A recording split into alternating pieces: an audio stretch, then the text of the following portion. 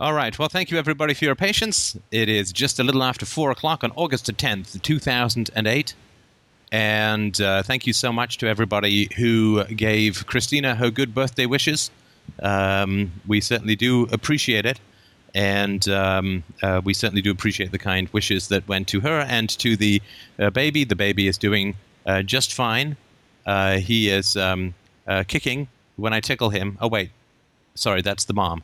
But I think the baby is as well. I'm reading stories to him, mostly selections from H.P. Lovecraft. And he seems to be alarmed, but enjoying them. So, have we gobbled? Is that right? I'm directed completely, I'm connected directly to the internet, so that can't be anything that I can do that.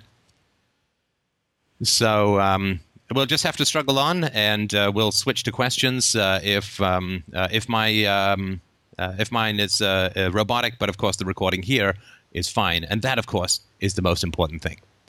So we can switch to questions directly. I don't have any particular intro topic at the moment, so if you have questions or comments or issues, feel free to chime in now. Or soon. Or now. Or soon. Or now.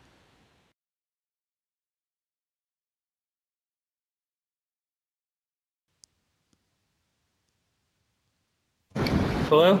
Hello. Hi, this is Kyle. Hello. Sorry, I haven't ever called in before or anything.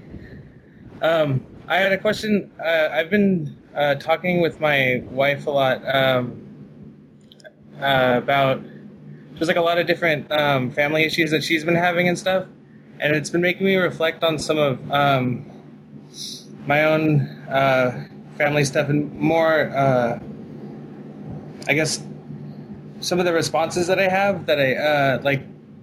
More particularly, when I talk to her sometimes, for some reason I get a really sort of mean tone for some reason, and I don't know why it keeps happening. And it's kind of weird, and I can't really figure out why I would do that, because I don't feel any anger or anything towards my wife or anything like that. Are you an archaeologist by chance? No. Have you been to Egypt? No. Okay, so I'm just trying to sort of work praxeologically. We're trying to eliminate the I have disturbed a mummy's tomb approach. Uh-huh. So we can safely put that to one side. Is that correct? Yes. Yeah, I think that's safe. Yeah. Can you give me a circumstance under which you get this mean tone in your voice?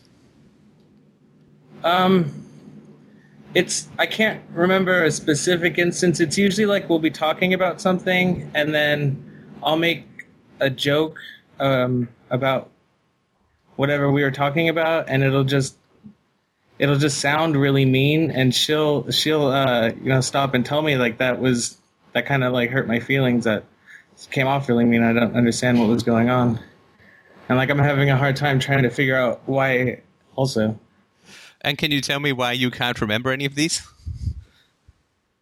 Because it's a little hard to work with you if you don't remember any of them, if that makes sense. Yeah. I think that you do, and the reason that I think that you do is that if you're calling in to me to ask for help with a particular circumstance, the first thing that would be wise to do would be to be able to recall or recount one of those circumstances. Is that right? Yeah, that's true. So you do remember them, and with all due respect, right? I know this is a difficult subject, but for sure you remember them. And if you don't, is your wife around? She is. I do remember one now, actually. Oh, good. Okay. Okay.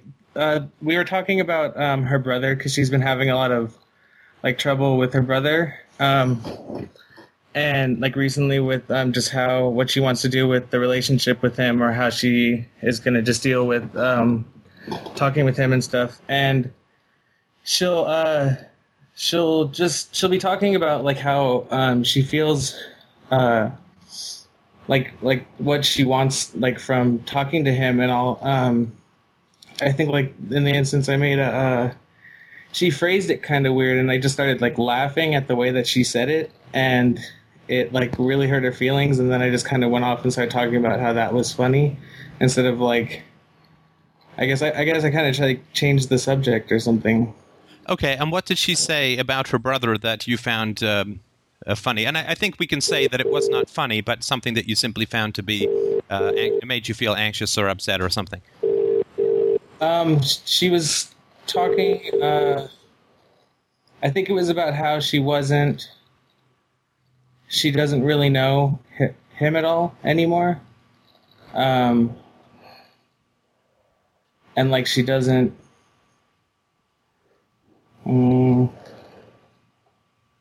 just kind of like what she was, I think that she's mostly looking back on the relationship that she had with her brother and like uncovering that maybe it wasn't really like a great relationship like she thinks it is or thought it was.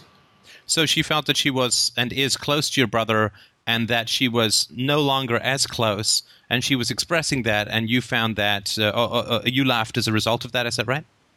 Yes, that's true. Now, is it because, do you think that she has not had a close relationship with her brother, or was that news to you? I think that she had, I think she felt close to her brother, but I don't know that she really had that great of a relationship with her brother because of the circumstances of her household. Right. And so I kind of felt like she did not really have a relationship with him, even though she felt like she did. Right, okay.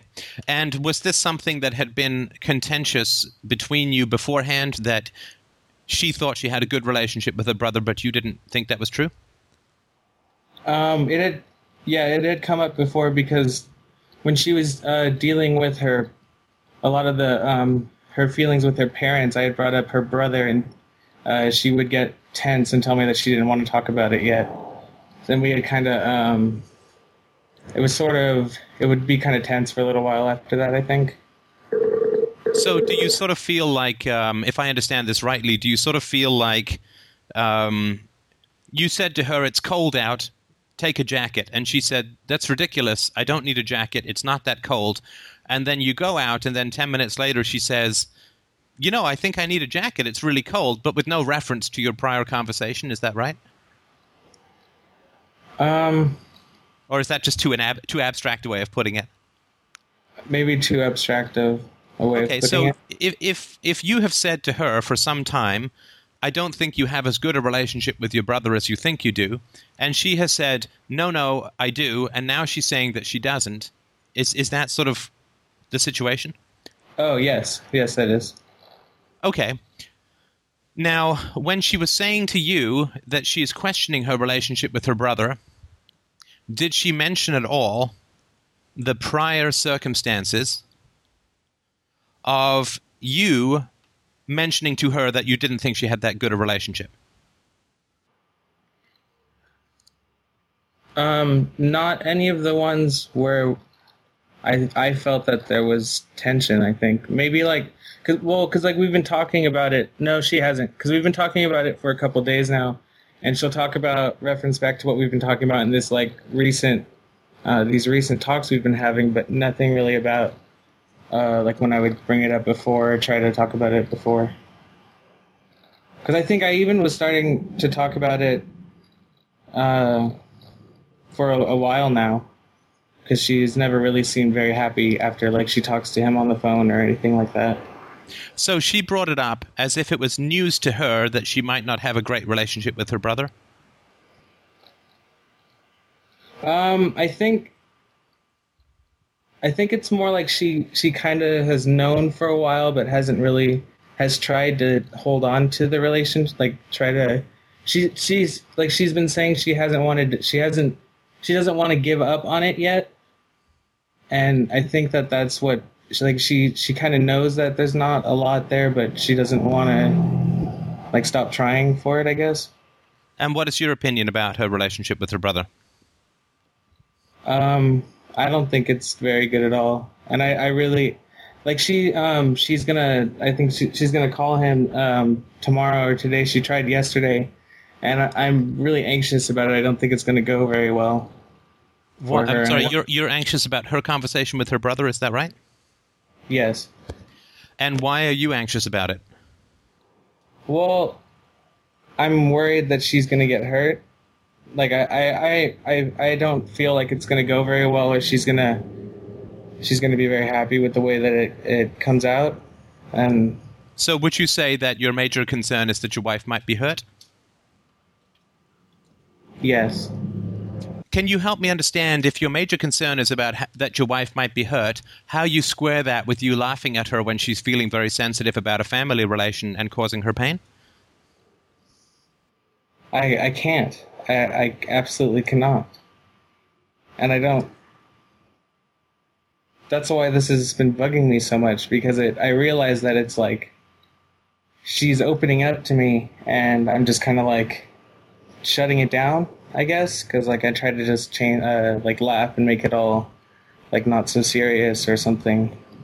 Have you been listening to this show for a while? Like a month or two, probably, maybe 3. Okay, got it.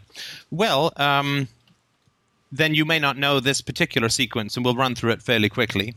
But Okay. can you tell me about your intimacy or honesty with your parents and siblings, if you have them, when you were growing up? Well, I had a messed up childhood. My mom, got addicted to drugs at some point when I was really young, and my parents got divorced, and my mom got custody, so we had to live with her for a couple of years. And then at some point, she lost the house we were living in, and I had to move in with my dad and his stepmom. I've never really... That was probably when I was about 11 when I moved in with my dad, and since then I've never had a relationship with my biological mother. Right. And then my stepmother has always been pretty abusive. She had the military dad, and her mom were both abusive to her too. And then my dad was also I think he would yell and spank sometimes, but he seems to be a good person, and I've been talking to him recently because I read through the RTR book, and I've been talking to him, and he's been really open to talking with me and discussing things, and I've actually been really surprised about how it's been going with him. And I realized recently, because I have a brother also, that I just don't have any sort of relationship with him, and I haven't for a really long time either. Or maybe Okay. never. First of all, of course, I'm really sorry to hear about this just wretched history. Sorry, are you eating something or moving something? There's a noise that I can hear. No, I'm not. That's not Oh, me. okay. Sorry about that. Can you tell me why it is that your mother got custody rather than your father, or rather than a shared custody? Well, she got custody, and then my dad we would go to see him on, I guess it was every other weekend. I'm not sure. I asked him kind of what happened, because I didn't understand why she would get the custody, but he just said that they tried everything that they could do, and they couldn't get the court to give him anything more. And then I confronted him, because I was like, well, you knew that this was going on in the house. Why didn't you, what were you trying to do? Because you can't. I couldn't see him, it wouldn't be okay with me if he was just like, well, this is happening, I'll just leave him there, it's going to be fine, And he said they were constantly meeting with their lawyers, and they had all these papers written up so that as soon as they had the chance, when my mom was when she lost the house, we had to live in a hotel for 3 days after they got kicked out. And once my dad found out, they came over, and they already had all the custody papers made up, so he made her sign all of it over to him at that time. And but I don't really know exactly why. I've only just been told that it was just really hard for him to get custody. They wouldn't give it to him for some reason. Okay, and what's the story with you and your brother? We don't. I don't know. Because we were together at my mom's, my biological mom's house, and I guess we were sort of close then, but I kind of have a hard time remembering any really specific times that I remember where I felt close to him. It's distracting for me. And it's never. I don't really think it's ever really changed very much. Sorry, I just lost concentration there for a second. What didn't change very much? I don't think I've ever really. I can't ever remember being close to him really, and I don't really think that has ever been different. I think that we just really haven't had a relationship. We've just kind of been like sort of friends because we're always like we're in the same place. I guess I don't really know. Well, yeah, we just don't seem to have any relationship at all.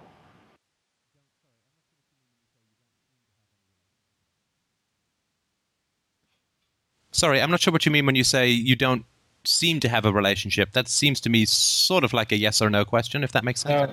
Well, we don't have a relationship. I don't know anything about who he is or what he does or what he likes or anything like that. And I haven't. I don't think I ever really have. So, sorry, you mean to say that you lived with him for 10 years or more? I guess you said you were 11 when you switched over to your dad's place. But you say you have no idea who he is as a human being? I thought I did, but he's been like he's been going through like a lot of really bad stuff in his life right now, and I don't really know I don't know what he's not making like he's not acting like how I thought he would act as a person. Like I feel like I just don't know who he is. Well, There's first of nothing all, that sorry to interrupt. Without a doubt, yeah. you do know who he is. I mean, you can't live with someone for that long and not know who they are. You may not like who he is. You may not agree with the choices that he's making, but without a doubt, you know who he is. Yeah, that makes sense. That's true. I mean, you may be confusing disagreeing with someone as to not understanding them.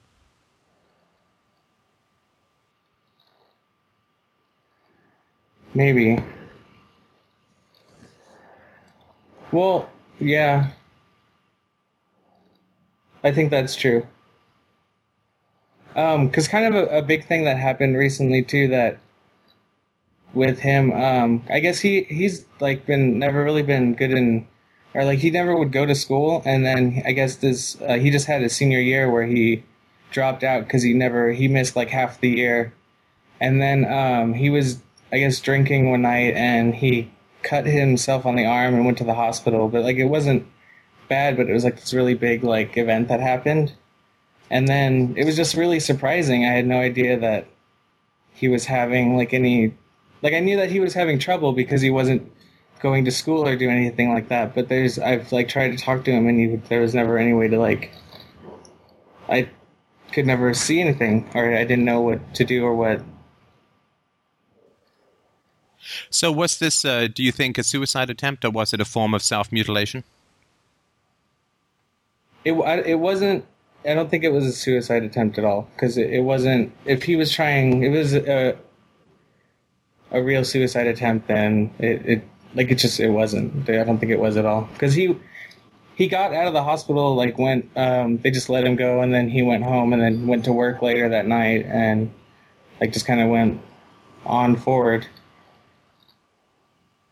which Right. I thought was kind of weird also. He just went on, you mean, do you know if he sought professional help or therapy or anything like that? No, he didn't. I that night after he got off work, he came over and I tried to talk to him about how I thought that he should like really do it because he like we had this really bad childhood together, and he said that he would maybe think about it, but I don't think that he really has done anything.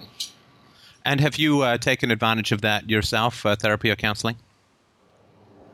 Um, I've tried it a couple times. I could never really. I don't really ever feel like I got anything out of it from the people that I would talk to, because we had to go Sorry, go a ahead. couple times. We had to go a couple times as a family because of the troubles that my brother was having in school, and then we had to go. I had to go like on one or two other like different times just because they were also. I guess also because of my brother, they wanted to check me out too. When your wife was talking about her brother, what was the feeling that occurred before you left?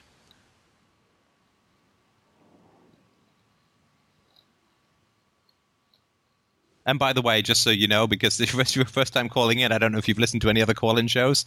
I don't know is never an answer. Yeah. I mean, with sympathy, right? It's hard to remember, but there's no point calling in if you're not willing to dig this stuff up. So what was the feeling? When she was talking about her brother, my guess is that you felt a kind of a rising anxiety or a kind of unsettledness or maybe even a kind of hysteria or a kind of panic or a kind of irritation. Something was building in you when your wife was talking about her brother.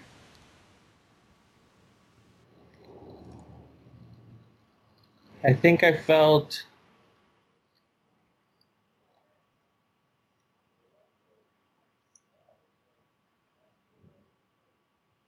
I know I was feeling sad, and I was sort of no, I was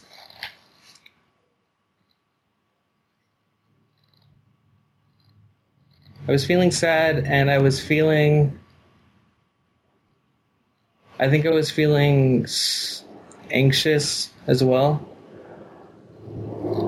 Right. Okay. Go on.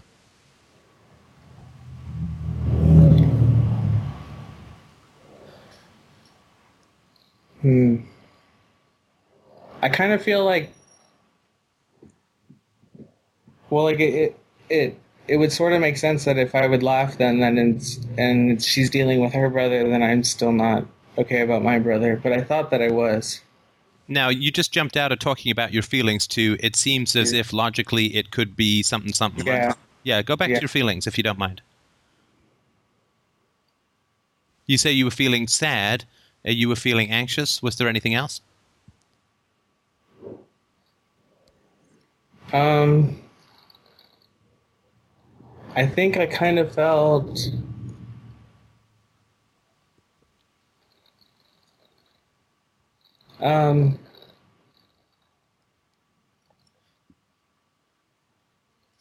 maybe sort of like that I had been like right, like I was right the whole time or something.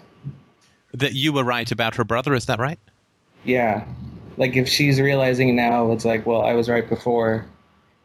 I think I remember feeling like that as well. Okay, so you felt that you were right, and in a sense, when we're right and another person is wrong, particularly when we've been right for a while or a long time, and the other person has been denying what we say, when the other person admits that we have been right all along, it puts us in a position of power. Does that make sense? Yes. And how we handle that power in the moment is very important. I mean, how we handle power at all times in our relationships is very important. Because in all relationships, there is a surrender of independence and autonomy, and there is a vulnerability because we put the other person's judgment very high in our hierarchy, right? If my wife disapproves of something I do, it means a lot to me. It's a disaster to me. Versus every other person on the internet who disagrees with what I do doesn't really bother me that much, right? But when my wife disagrees with something that I've done, it hurts, and it's something that I'm vulnerable to, if that makes sense. Yeah, that does make sense to me. And this is why some people this is why a lot of relationships tend to get weird and unpleasant, if that makes sense. Mm-hmm. Because people don't know how to handle the power, and they only have the experience of seeing the power being abused in the case of their family, where we have that kind of power disparity. I'm sorry, I didn't catch that. Well, this is why personal relationships tend to get very strange, because we continually are put in positions of power in our personal relationships. And we have only seen in our families power being abused, right? Yeah. And so our great temptation is to abuse that power, because that's all we know, that's all we've seen, right? Uh-huh.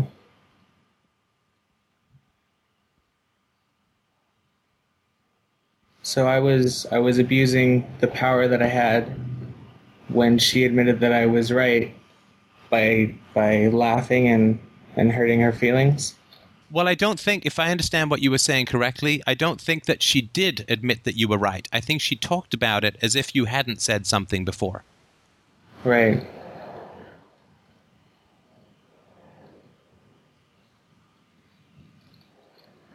So let me give you. I'm sorry. You go ahead with your question. Oh, well, I was going to say, then am I lashing out at her for not admitting that I was right? For like, not maybe appreciating my input? This has nothing to do with your wife. I completely guarantee you that it has nothing to do with your wife. I can tell you what it's to do with, in my opinion, and you can tell me whether I'm on the mark or not. Is that okay? Yeah, that's good. When you were a child, you repeatedly said or thought or wanted to say to people, something is really wrong here. And people kept telling you, no, it's not. Everything's fine. Don't worry about it.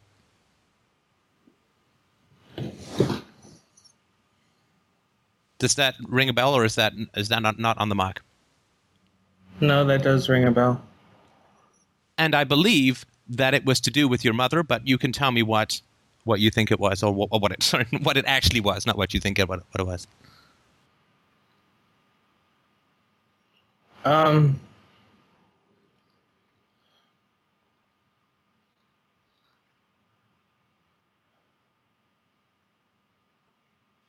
It's hard for me to remember my childhood. I have very few memories of a lot of it.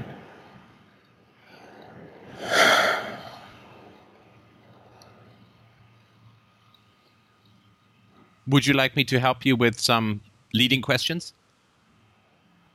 Yeah, I think that would be helpful. So you were seeing your father every second weekend, right? Yes. And your mother was spiraling into drug addiction, right? Yes. Did you tell your father, hey, Mom's stoned? No, I wasn't. I was told this by my dad. I didn't actually know at the time what was happening. I don't think. Like I don't remember knowing. And when he told me, it was news to me that had been happening. And then my mom later. I'm sorry. I just lost the thread of what you were saying there. Could you just repeat that? When I didn't know that had been happening. That my mom had been on drugs. My dad told me, and then later on and it was a surprise to me when he told me that. And then later on a visit where I saw my mom, she talked to me about it as well. Sorry, I'm trying to understand what you mean. Do you mean that your mother was on drugs and was being financially irresponsible, but you saw no evidence of that in your childhood or in your environment? Is that right? No, I saw evidence of it in my environment. I didn't know what the cause of it was. I didn't know that the. Oh, I see. Now, did you talk to your father about the chaos and instability and emotional disconnectedness that you experienced when you were with your mom? No. Did he ever ask about your experience of living with your mom? No. Did your father, I guess your father did notice because he would have had some interaction with her, right? I mean, there's always negotiations when you're co-parenting, even if you're separated. He would have dropped you off. He would have talked to her on the phone. They would have had to arrange changes in the schedule, all those kinds of things. How did your father know, or did your father know that she was on drugs, and how long was the gap between him knowing and you going to live with him full time? I think the gap was about a year long. I think there was a year between when they got divorced and when I went to live with my dad.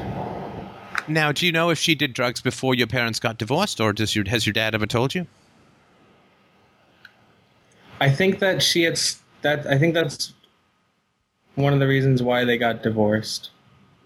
She had started to do drugs.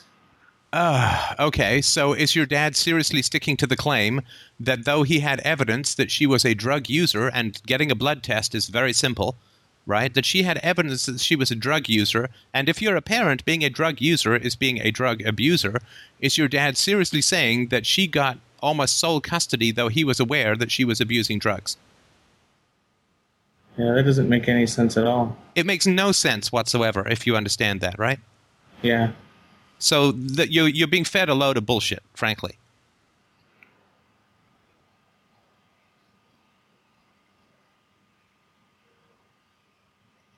I think that you know all of this unconsciously. So I think when people come and talk to you about the, quote, honesty of their feelings, I think it makes you angry, because I think that you're being pretty manipulated by your father, right, who's just not being upfront and honest, right?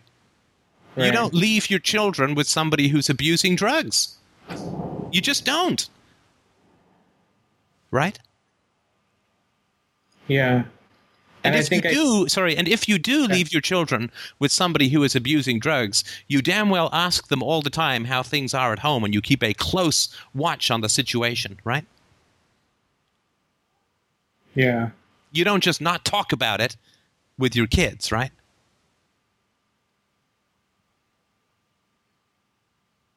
And you sure as hell don't have to wait for them to be pretty much homeless before you act, right?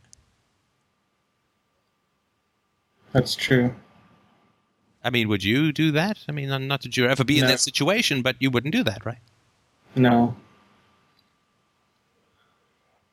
So I think that you are hyper alert. I'm not saying your wife is bullshitting you at all, obviously, but I think that you have a lot of anger built up, and it's probably unconscious, about the number of lies you've been told.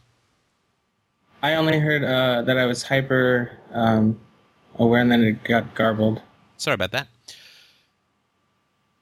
You probably have a lot of unconscious anger about the falsehoods you've been told about your history, and the self-justifications that you've been told about what happened by the people who did not act well, right? Yeah. And that comes out, I'm sure, as harsh laughter.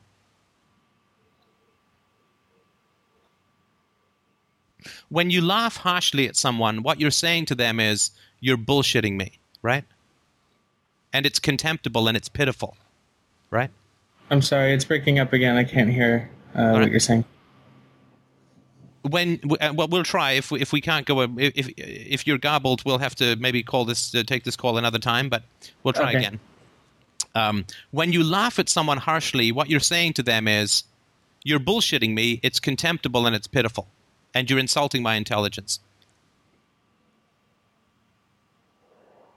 Now,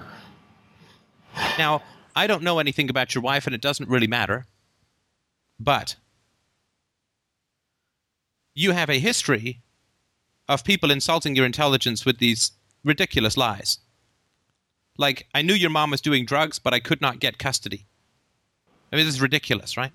I mean, now that you understand this perspective, it's ridiculous to have ever believed it, right? Yeah, it really is.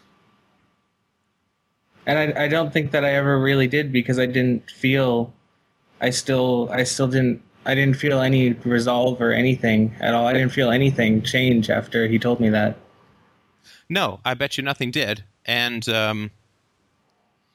when you listen to this again, I really want you to pay attention to your earlier description to me of your father's and his communication to you about your childhood. Do you remember what you said? Yeah. What did you say? Well, that he had kind of saved me from it, from like my mom, I guess. Yes, but sorry, what I meant was, and I wasn't at all clear, I apologize. What I meant was, what did you tell me about talking to him about this stuff now? Oh, that he was very open talking to me about it. Right. Do you understand that there's reasons to be skeptical of that, to say the least? Yes. Yeah. So I think you've been lied to a lot. And I think that you've wanted to tell the truth. And I think you've also known the truth, and you've known that people are lying, which is why you have this derisive laughter when people are telling you something that you've told them for a long time. I bet you communicated to your father about 6 million different ways the distress you were experiencing. And I bet you that your brother, through his acting out, also expressed the crisis in the family to many, many people, right? Yeah. And who listened? Nobody did. Nobody did. Well, they listened and they did nothing. Right. So you're going to have a lot of anger about that, right? About having your self-interests as a child sacrificed for the sake of other people's immediate comfort.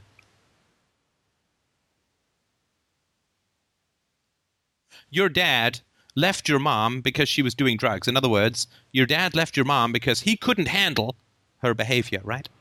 Yeah. How the fuck were you supposed to handle it?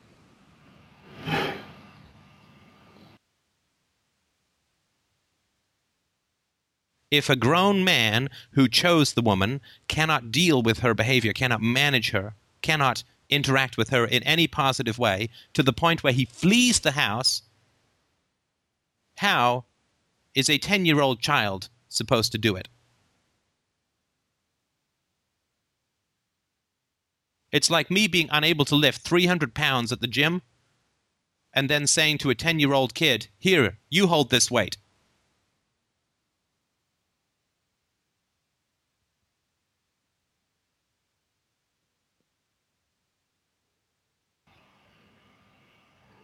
I feel like I've been tricked a lot. I think it's more than a feeling, my friend. I think it's more than a feeling. But tell me what you're feeling just now. You sound sad.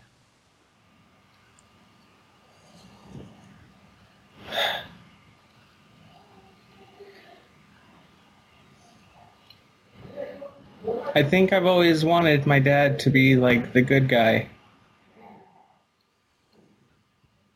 in everything that happened. I don't agree. I don't agree. No? No. No, children want the truth. They want the truth. I don't think it's you who wanted your dad to be the good guy. It was my dad who wanted my dad to be the good guy. Yes.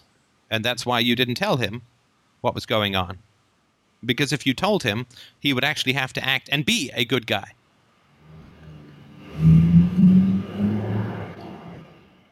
And save his children from this calamity of your mother. That's true. But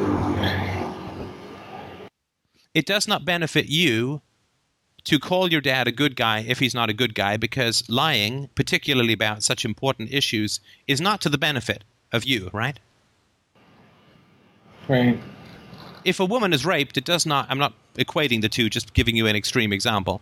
If a woman is raped, it does not serve her psychological health to call it lovemaking, right?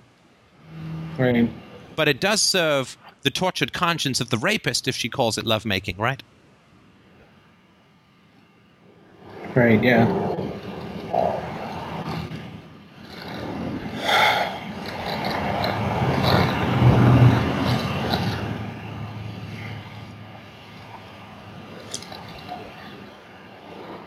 I'm feeling very angry now because I feel like I tried to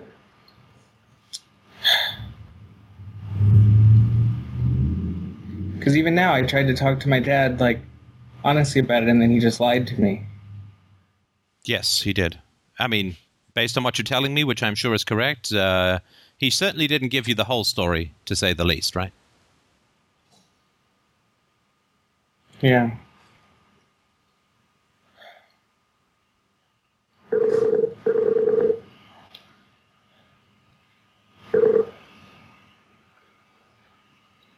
Well, thank you. I think I have a lot to think about right now. Yeah, I mean, I think that you should try giving therapy another go. Look, Yeah. I mean, you had a completely disastrous childhood.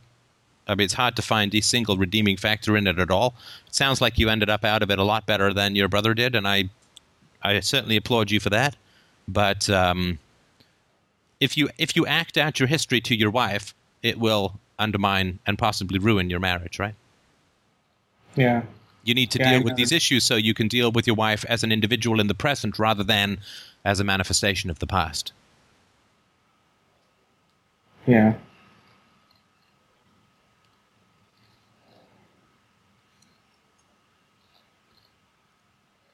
Because I don't want to do any of these things to my own wife. No, and if you have kids in time, you certainly don't want to, right? Yeah, absolutely. Okay, well, it sounds like you wanted to stop here, which is totally fine with me, and obviously mull it over, and if there's anything else I can do, please let me know. But yeah, I think that a re-examination of what other view your childhood like everyone else would have viewed it who was around you. Yeah. And with all the knowledge that they had that you didn't have. That's an important thing, I think, to do. And to try and figure out and say to yourself, ideally, what would I have done in that situation? If I knew that if your wife started doing drugs and you had 2 kids and you then divorced her, would you leave the kids with your wife? I mean, one blood test and she loses custody, right? And the court can order that immediately, right? Yeah.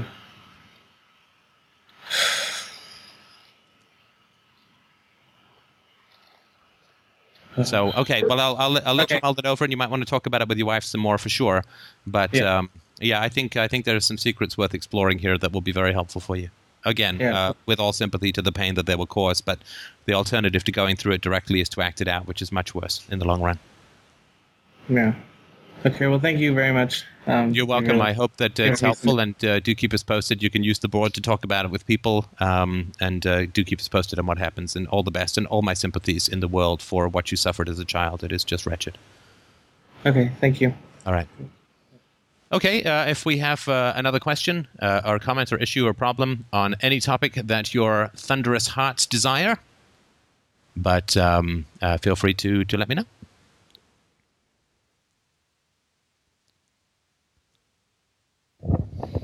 Steph? Yes. Hi, it's Kevin. Hi. Hi. Well, I'm going through kind of a career crisis, I guess you'd call it. And, right. You've been talking a lot lately about careers and changing careers, and you had those resume podcasts, and things came to a head, and I think I'm going to be leaving my job.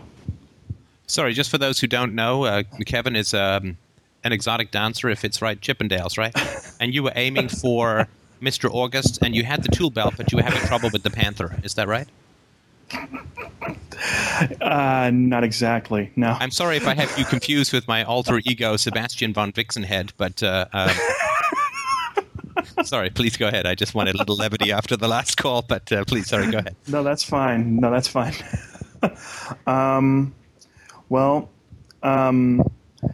I mean, you said from the beginning that, following the truth will fuck things up, I think was the exact words. I think that was it. And, I work for the local public school system.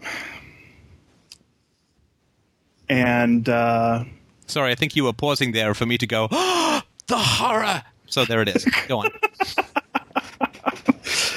And, it's finally come to the point where I just have to get out.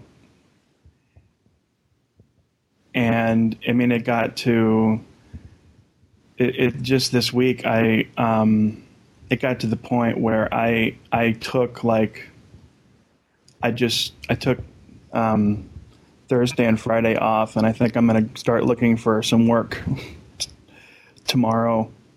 I mean, I'm willing to take anything at this point. Okay, and sorry, go ahead. Well, it's, and I've got I guess I'm a little conflicted about it because there's a part of me that's like, that wants to leave. Really, even just thinking about going back there, even for a day, creates this well of anxiety that's just And but then there's another part of me that's like, well, but you're, you work there, you have responsibilities and that kind of thing. Does that make sense? No. No. No, that last bit doesn't make sense. You work there, you have responsibilities. I mean, the only job that has no responsibilities is the one that I've got. So I don't think there's two. So tell me what you mean about that last statement. I work there, I have responsibility. Well, when I was brought in there, I work as a tech for the PCs that are in the school that I work at, and it became readily apparent pretty early on that there wasn't too many people in the entire school that knew much about technology in general. So I ended up doing a lot more than what someone in my position would normally be doing around the school. And the people that run my school are pretty clueless. I'll just put it out there. My boss, the principal, is not very smart, and there's always been at least one person at the beginning of the school year who at least knows something about that knows a little bit of technology and knows something about the way the school system works, who is able to get things running. Well, that's tough, right? Sorry, it's tough because it's a public school system. The number of people who know Commodore 64s and pets definitely diminishes over time, for sure. So you have a bit of a monopoly that way. But sorry, go ahead. Well, I mean, we're running computers with XP. It's not, it's not too backward in that respect. Right. But the problem is that in the beginning of this year, there is really no one that is going to be able to take the reins. See, what happens is that our principal hires good people, and then she drives them out because if they don't kiss her ass, she doesn't support them. Right. And I think she's pretty much driven out the last person who would dare come to our school. So is now, it, if I understand it, not to cut to the chase or anything, but sure. I'm the only one allowed to ramble, is it that you feel that without you, the students will suffer because of a lack of technical expertise in the school?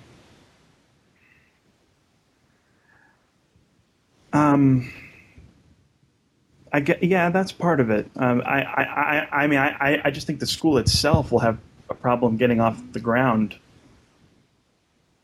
Right. So it's like if you say if I leave, the school will suffer because of the lack of technical expertise, and that maybe you should take the bullet because you can handle it with the magical power of philosophy, whereas someone else won't be able to. I mean, I'm just casting about, trying to figure out where the core of the issue is for you. Well, I mean, I guess that's kind of the thing. It's almost the opposite of that because I feel like I can't handle it right now. I mean, I'm, we're going through a lot of stuff. Just, trying to work all this philosophy into my life. I'm still taking baby steps, really. And I don't know if I'm really ready to take on, a lot more things right now. What does a lot more things mean? Well, like one of the things that I was, that, I'm a computer tech and I was tasked with doing with coming up almost by myself with the AP sort of with the assistant principal sort of giving input, the actual schedule that the students follow and the teachers. Huh? Yeah. Huh? The schedule. Oh, so you're not just responsible for the network; you're responsible with what the network transmits as well. Okay. Well, that's what I'm talking about. I'm basically like a free agent while I'm there. And, right. Can type, will travel. Right. Mm-hmm.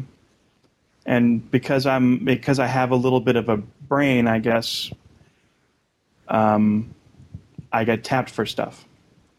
And what is your saving situation? Do you have enough money to take some time off, or can you reduce your expenses to take some time off? Yeah, that's kind of the problem. I don't really have the ability to. I mean, the only solution I see is if I can get maybe like a job like a job doing something smaller. I mean, just to keep the money coming in, because I do have some debt and I have the rent on the house. I mean, the room that I'm in. Right, okay. So even if you were to cut your costs to the minimum, you don't feel comfortable without a job for a while? No, I don't. No, because I would lapse into credit card hell, and my credit rating would go down. I mean, I don't own anything really that could be taken away. And how is it that you've ended up with little money? I mean, don't public school jobs pay at least fairly well? Well, they do, but I have not been wise with my money. You mean you've spent money on food rather than donating? Well, I spent money on all kinds of stuff. So you're a bit of a spender, right? Yeah. Okay. Because, I mean, there's dealing with symptoms and then there's dealing with causes, right? Right. Exactly. Yeah. So, I mean, the first thing you need to do is stop spending. Right. I mean, I'm no financial expert. Blonde wigs look pretty bad on me, but blonde hair wigs look pretty bad on me. But I will say this, that the only financial tip that I ever give people is just stop spending. Like, I'm not a big one on how to diet, just stop eating as much, right? I mean, that's sort of all it. Yeah. We don't have much control over income. We don't have any control over the economy. We don't have any control over interest rates or anything like that. But we do have control over whether we buy something or not, right? Mm-hmm. Now, I can go a little too far the other way. And, sorry, somebody just asked what other kind of wigs there are. I feel that to answer that would diminish the possibilities of the question. So I won't. But you just need to stop buying stuff, right? Yeah. So that would be the first thing, because what it sounds like you're lacking is a longer-term plan. Now, clearly, there's no easy way to switch into another career or another job right away. I mean, yes, you could quit this job, you could look for other jobs and so on, but that may make you feel too stressed and so on, right? But we can put up with stuff if we know there's an end point. Mm-hmm. Like the last couple of months of my last job, I really didn't like it at all, but I knew that I was working to save up money so that I could start FDR without having to be my wife's financial bitch, so to speak. And so because I had that as a goal, the accumulation of income to start out FDR, then the crap I had to put up with at work made more sense, if that makes sense. Yeah. Oh boy, you sound remarkably unconvinced. Well, I was just thinking, because what kind of triggered this was that our principal, I'll try to make this as short as possible. She bought interactive whiteboards for our school. I don't know if you know what those are. The kind that you may have seen some of my YouTube presentations, but yes, I have some idea. Well, yeah. Okay, right. And she, she bought interactive whiteboards for a school population for a population of teachers that's not really tech savvy. Right. And then she tasked me with training them on how to do it, on how to use it. Right. And sorry, are you shifting around a lot there? You're getting a lot of growls off your mic. Oh, I am? Okay. I need to get listeners into the Iron Maiden, but sorry, go on. Okay. And the training was supposed to be on Thursday. And on Wednesday, I asked my principal, I told my principal, look, I'm really not ready for this training. And I wasn't.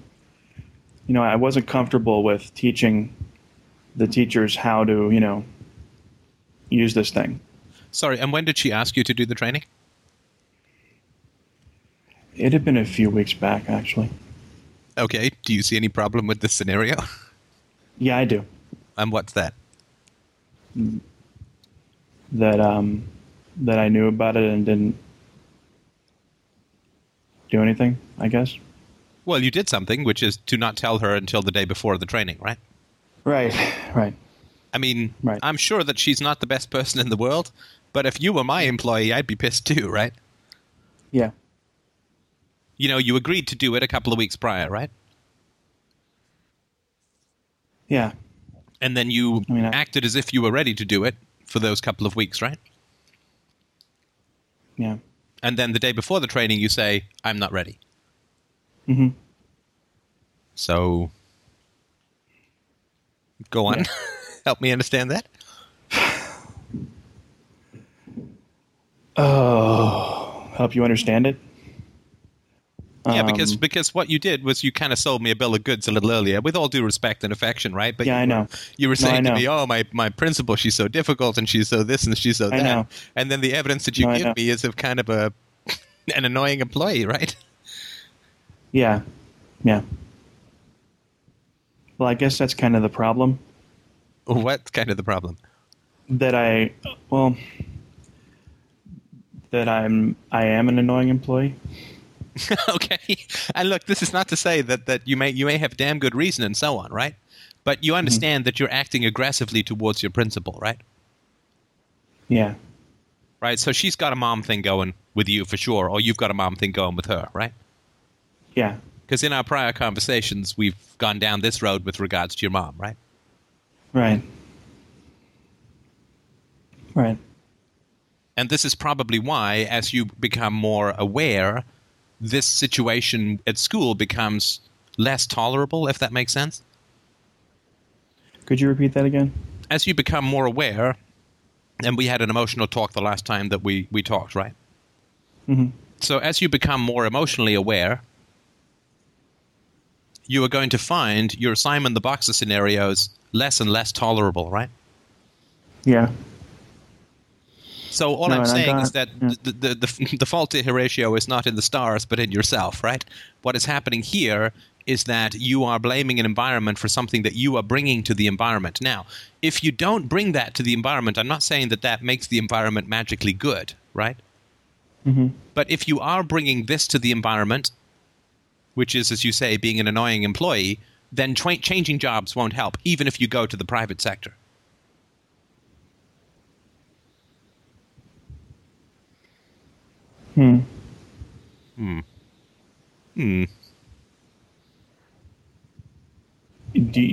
So you don't think it'll change at all?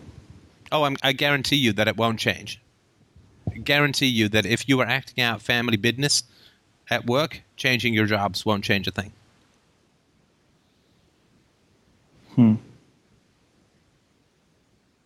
And I'm saying that not because, I mean, you can change this, right? You can change this. I'm not saying that it's, you're now doomed to this passive aggression for the rest of your life. But the problem is it's still unconscious for you, right? Because when you were talking to me, and you'll hear this when you listen to this again, when you were telling me about your situation, you were talking about the problem being only your environment, right? Right. And then you told me that you're the annoying employee, right? Well, you didn't tell me. I kind of got it, right? Yeah. So the reason that you called to tell me about this kind of stuff is because you need me to tell you that you need to resolve this situation in yourself first. That changing jobs won't help, right? Yeah. And the way that you break patterns is you do the thing which is going to be the most horrible for you, I guarantee you. Do they think that's most horrible? Uh-huh. Which would be what? Well, you should go to your boss and apologize to her. Yeah. Because even if she's, whatever, the nastiest known human being, in this instance, you kind of screwed her over a little, right? Yeah, I did. And there's never an excuse for that, right? This is something that is important. She may be a bad person, in which case you should not be her employee. But as long as you remain her employee, her being a bad person does not give you license to be a bad person, right? And again, I'm not saying you are a bad person, but to act in this kind of way, right? Yeah. Yeah. No, that makes sense. And of course, it's not her fault that you had your mom, right? No. I mean, it's in fact, it's almost my mom's fault that I had her, actually. I think that's entirely right. So obviously you don't have to apologize to your mom, right? Because you didn't choose to have her as your mom, and you had no choice to stay in the relationship when you were a kid, right? Right.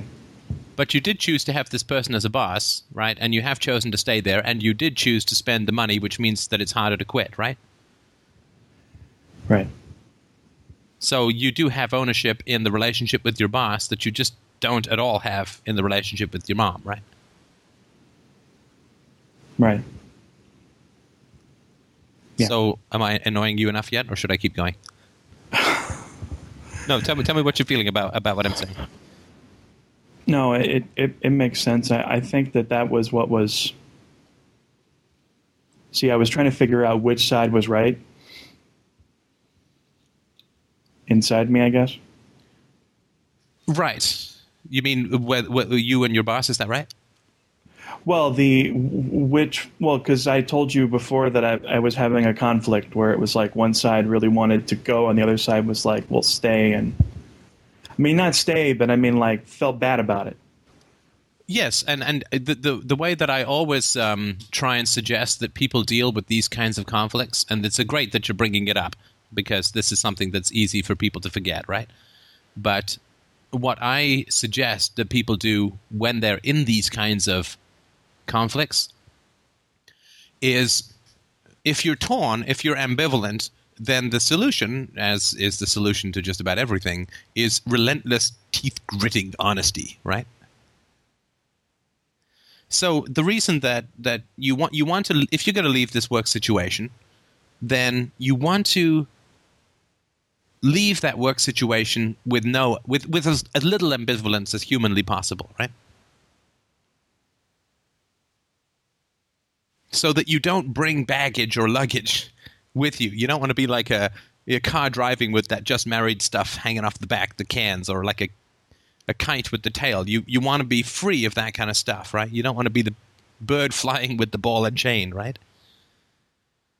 So, and that's why I always say to people, go talk to your parents, go talk to your girlfriend, go talk to your wife, go talk to your children, go talk to everyone that you're having this ambivalence or this conflict with.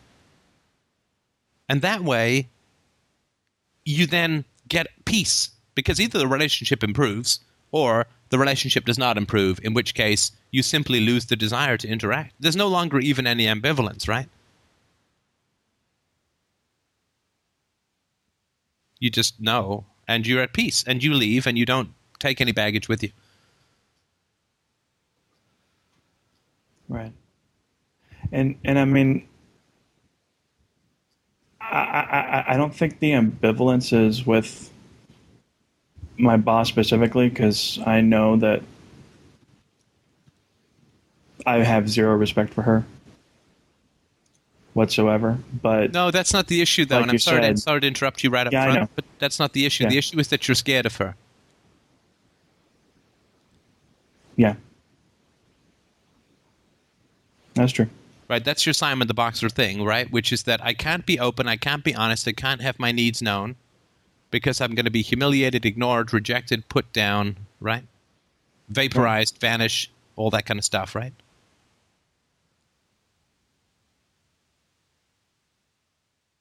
And apologizing to people is often considered to be an act of weakness. It is a great act of strength and generosity to apologize to people. It is an act of ownership. It is an act of self-ownership and self-esteem. Because when you apologize to someone you've done wrong to, even if they're not that nice a person, if you apologize to someone you've done wrong to, what you're saying is that I can do wrong and still be a good person, right?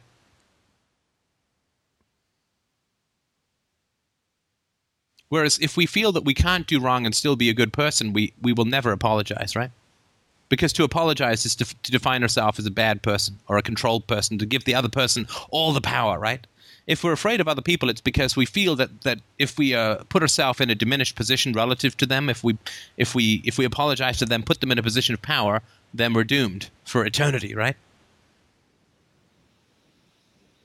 Yeah.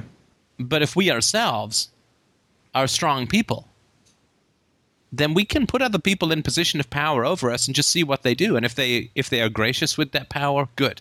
If they abuse that power, we survive, right? Right.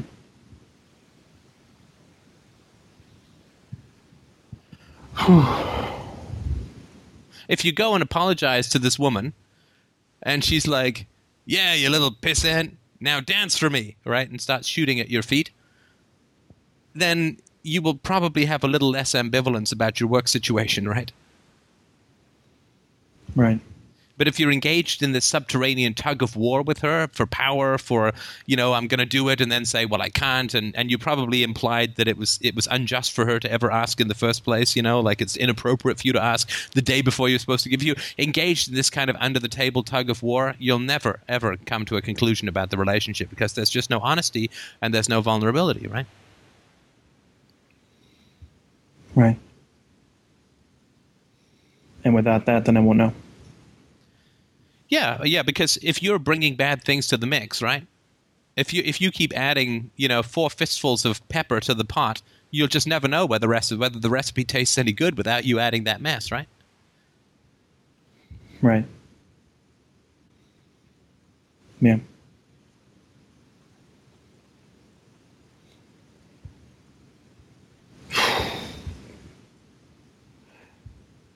Well, I think I got it. What did you get? Well, I mean, yeah, so I guess I got to apologize and talk to her.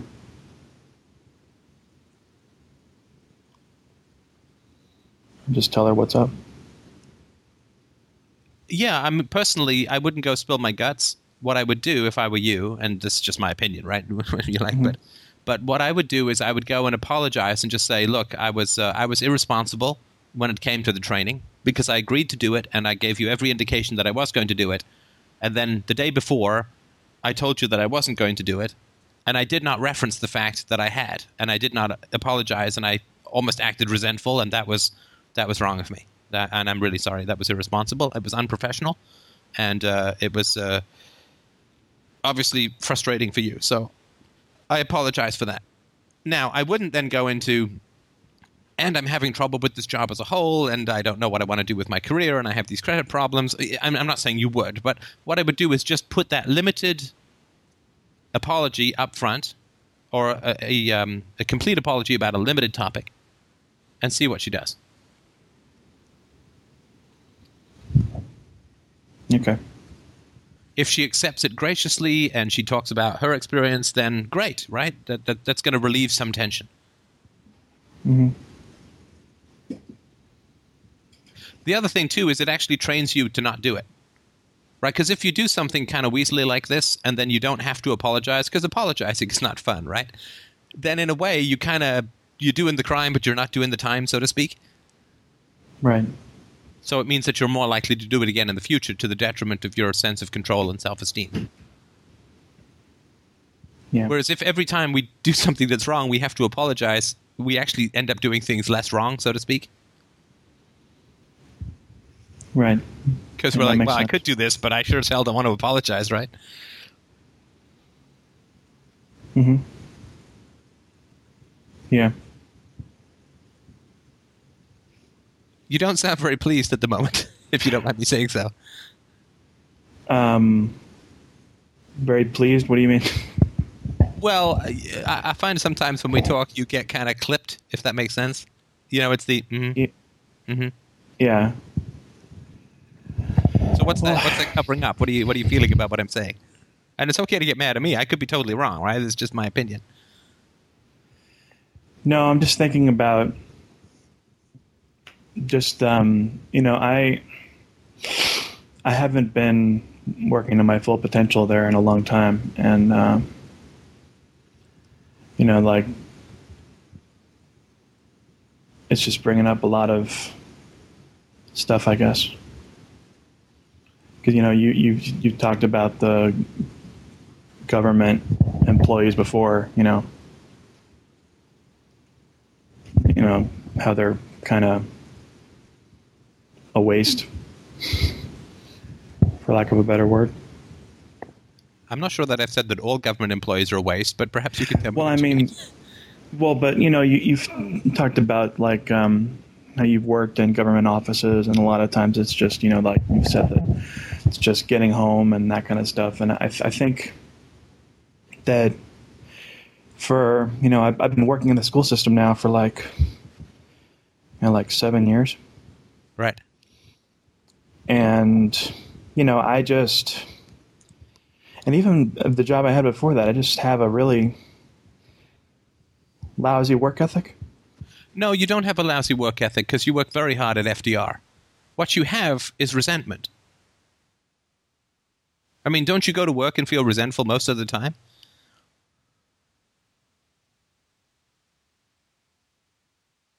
Isn't that your daily experience? Whenever you're asked to do something or whenever you have an obligation, don't you feel resentful? Yeah. And can you think of a day over the last 7 years where you've gone to work and been happy to take on a particular task that's been directed to you by somebody else? Or is it always resentful, or is there some mix? Could you say that again? It all broke up. Sorry. Is it, have you, over the last 7 years, how many days have you gone to work with enthusiasm and enjoyed the day?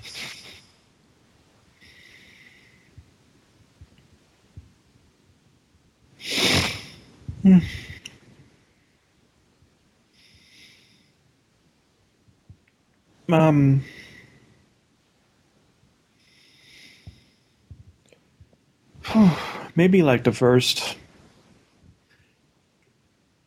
couple of weeks that I was at this job. Right, okay. Go on. And then I was given a task to do. And go on. Sorry. And my principal basically, after I'd worked really hard, basically just said, that they basically said that I'd done it all wrong. And that I'd screwed up, and she dressed me down like in front of the entire administrative and office staff.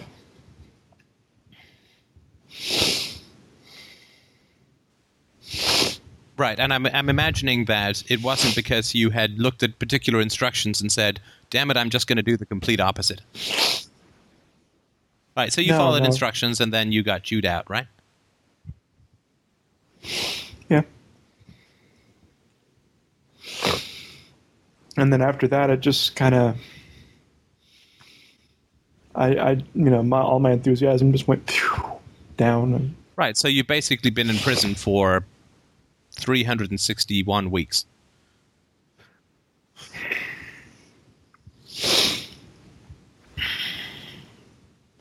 Yeah, something Well, like that. 7 years, 364 weeks. The first couple of weeks were fun, right? So what, 0.06, 0.7%, is that right? Of your work life has been enjoyable, and after that it was downhill, right? Yeah. Yeah. And, that was the beginning of this job specifically, because I've been at this job for like 4 years. How did she know she could do that to you?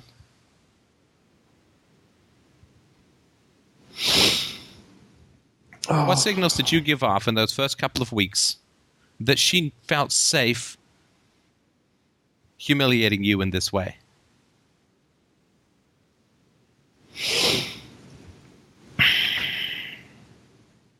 Let me ask you this another way. When you were given this task to do, Okay. did you just go off on your own and do it, or did you do it with asking for feedback along the way? I kind of went off on my own. Right. Do you know why I asked you that? Why? Because I didn't ask for her feedback. And what does that tell her about you?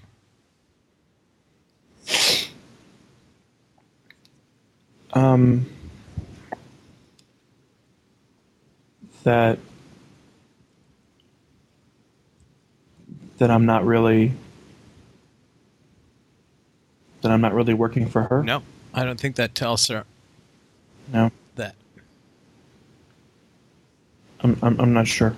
Well, if you had an employee and you said to your employee, "Go do X," and it's going to take them 2 weeks, and they went and they were just starting, and they went off to do it and never came back to you once, what would you feel about that employee?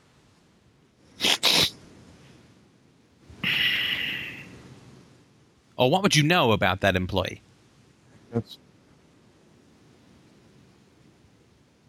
Yeah. What would I know?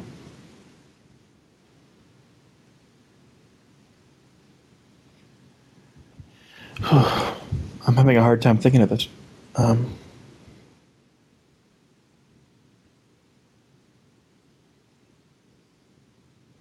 I don't know. Yes, you do.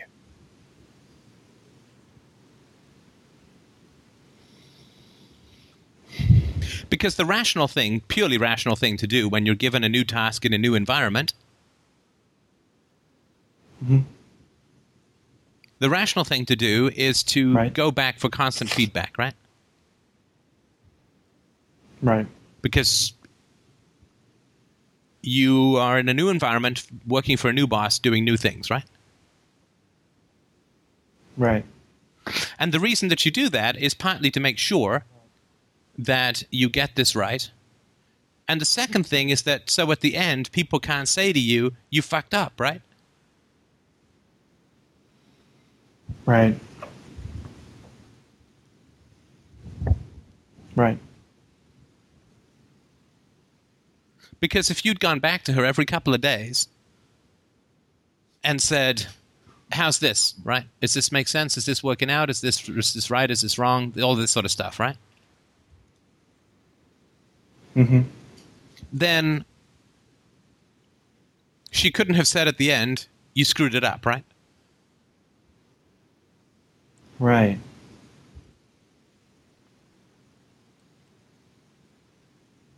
So it was almost like I was looking to screw It's it up? not that you were looking to screw it up. It's that she knew that you were terrified of her. She knew that you were frightened of her. Oh. And she also knew that you were terrified of negative feedback. And she also knew that you wanted negative feedback. Because she was irritated. Because if... I'll just give you an example from my own career. So when I was a manager at a company... I had an employee who was really difficult and would pretend to listen and then would just go off and do his own thing, right? we needed a database for tracking project time, and I had one from that I'd written a while back, and I handed it to him with instructions on how to do it, right? How to change it. And he said, okay, right? And he went off, and he never came back. So a couple of days later, I said to him, how's it going, right? Do you have any questions? Because I knew what I'd asked him to do was complex, right? Okay, I didn't hear that last Sorry, I knew that what I'd asked him to do was complex. Right. And there's no way that he could have done it without feedback. So the fact that he wasn't asking me for feedback was totally weaselly, right? Right. So then a couple of days later, I said, listen, I know you're going to need some help on this. This is a complex thing. What's going on? And he's like, don't worry, everything's fine. Yeah. Right? So then a few days later, and what was happening was he was intrusive towards me, right? Because I knew he was bullshitting me. So it was on my list of things that were going to be unpleasant to deal with, right? So then a couple of days later, I just said, I need to see what you're doing. And it turned out he had completely abandoned the database I'd given him and was working on some web portal, and I don't even know what the hell it was for, right? Some pet project he wanted to do.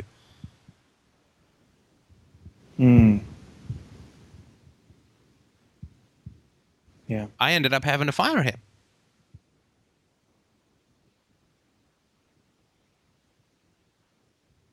And I knew he was angry at me because he was causing me irritation and anxiety by withholding things from me, by nodding and smiling to my face and then going off and doing something else without giving me any feedback. He was messing with my head, right? Right. Because if he told me up front, listen, I'm not going to do it, right? I would have found somebody else to do it.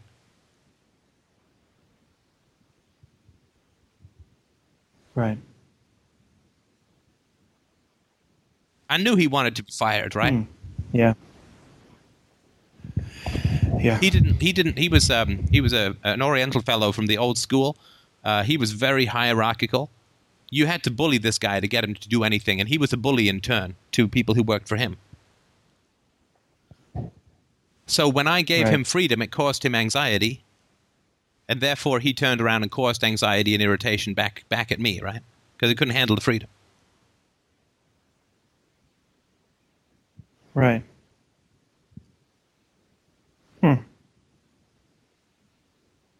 So by not going back for feedback, you were irritating her, right? Right. I mean, I'm assuming that what she said was, and it doesn't matter what the content, it wasn't something as simple as paint the front hallway, right? But you can't really get wrong. So if it's complex and your boss asks you to do it and you go off and do it without asking for continual feedback, and then you do it wrong, it's totally annoying. Yeah. And it's anxiety-provoking in the other person, right? Right. So you actually initiated the aggression here.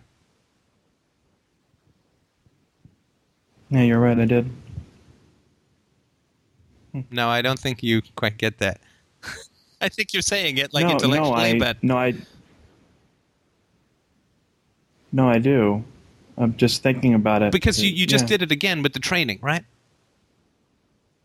Exactly the same thing. I'm on it, right?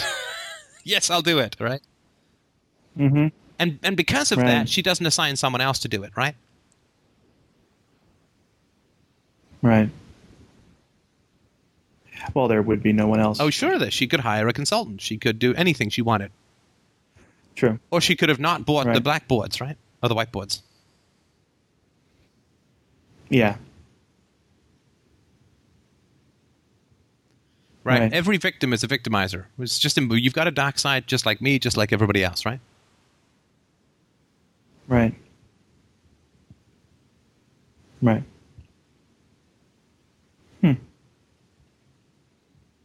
No, that makes a lot of sense. And I say this because not because you're a bad guy and you have good intentions and so on, right? But the important thing, the price of not being in touch with our dark side is we always feel like the victim, right?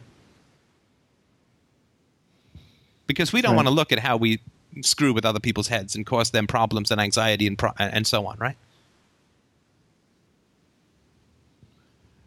Right. We just want to feel like it's all our all their fault. Woe is me, right? It's all me, it's all me. And look, if you were 17, I'd be totally on your side, right? Mm-hmm. But you're older than Right. that, and you've been around for a while, and you've done the RTR, and you were at the conference, and right. So right now, we can start to say, look, you have to look at your dark side and how you're not a victim, but a victimizer of others, right? Not because that means you have to be a bad guy, but it just means that it gives you power, right, to change your behavior. Whereas if you're just a victim, you have no power to change anything, right? Right. Yeah. So if I take ownership of what's actually my part of this, then I can change the part that's right. my And if you fault. improve your behavior and you apologize and you work through your resentment, because it's not other people's fault that you're resentful, right? That's your issue. If you get rid of all of that, and I'm not saying that's the easiest thing, but if you work on that and you're positive and enthusiastic and glad to do stuff and ask for feedback and so on, then if the job situation is still shitty, you can leave with a clear conscience, right? Right. But if I go back and try to apologize and she snaps at me and makes me feel like I'm 2 inches tall, then that would be It a would sign. certainly be something to look at for sure. Now, again, you've had 7 years of building this relationship up to be what it is. It's not going to change immediately, right? Right. Right. So I wouldn't put it all down on one thing. She may handle this apology really badly. Mm-hmm. In which case, if you're going to stay there, and it sounds like you need to for financial reasons, go back, be enthusiastic, be positive. Sorry, you're really bouncing and crackling like crazy here. Oh, I'm sorry. So if you go back and you apologize and she handles it ungraciously, then go back and be positive and go back and ask for feedback and go back and be enthusiastic and just, and after a certain amount of time, you'll just see if she's able to change, right? When you change something in a relationship, this is true of any relationship. If you change something in a relationship, the other person has to change. They simply cannot continue the same way. If you used to yell at people, if you stop yelling at them, they will not be able to continue yelling at you. It's impossible, right? They will try and provoke you into Right. yelling again or whatever, right? So she may provoke you into more passive aggression, and she may give you needly criticisms designed to make you feel more resentful. But if you simply try and manage those feelings, she will change. It's like, think of two people, Right. two people at a tug of war, right? They're both straining like crazy. If one person lets go of the rope, the tug of war is over, right? Right. Right. So, yeah. So if you stop the resentful and the passive aggressive and the manipulative and the messing with her head and screwing up her priorities, and right, something will change, right? It simply has to. It's like you let go of the rope, the other person can't continue to have a tug of war. They just can't. Now she may still go and do all of these Right. things, right? There are people out there on the internet who still hate me as much as they did a year ago, but so what, right? They're just pulling on their own ropes now, so to speak, right? In more than one term. Right.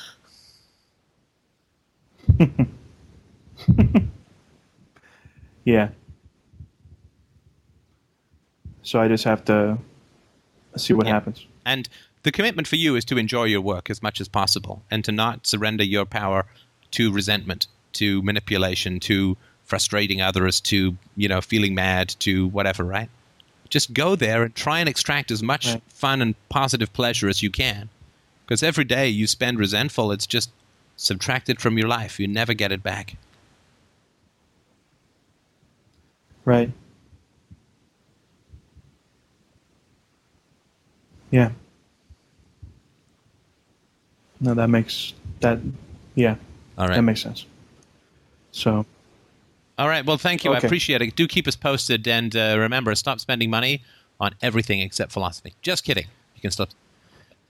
Thank you very much. I appreciate it. It was okay. a good call. I hope it was useful for other people, but I think that this is a common issue, and I also fall prey to resentment. I mean, it even happens with FDR. It is a challenge whenever you are breaking new ground. In particular, resentment flares up. So it happens. It happens to all of us. Nobody is immune to it, but it is something that we need to have that commitment to enjoying what it is that we're doing and continuing to commit to enjoy it. And then if it turns out to be impossible to enjoy, at least we can leave it without regret and without baggage. So do keep us posted on what happens, and let us know what happens with the apology if you don't mind.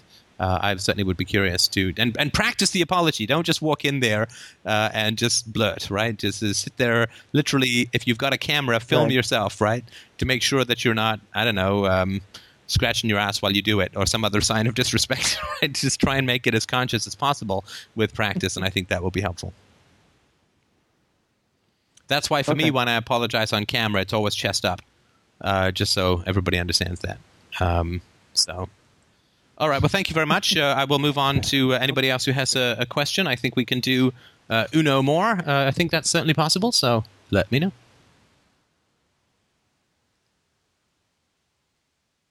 About the way I look at the universe, kind of like a, I don't know, nihilist or something. You typified or used a phrase towards the end of my view being something of a Cartesian conceit. I'll go with Cartesian. Conceit is not a word that I often use, but I'll certainly go with Cartesian. I remember the phrase. You definitely use Cartesian conceit, because I've been thinking on that for a while. And all right. Yeah, you're absolutely bang on. It is pretty much a conceit. I'm aware of the fact that it's an extreme way of looking at things, and conceit is exactly right. But I thought about that for quite some time, because I quite like being fairly honest. But it's a conceit, but having thought about it, it's a conceit I'm entirely happy with. It's a conceit. It's a viewpoint that I use as a kind of yardstick or a measure. Like an astrolabe is used for looking at the stars. It's got nothing. It isn't a star itself. It's just a measuring tool for making the context of the night sky useful for navigation. That's kind of how I use this.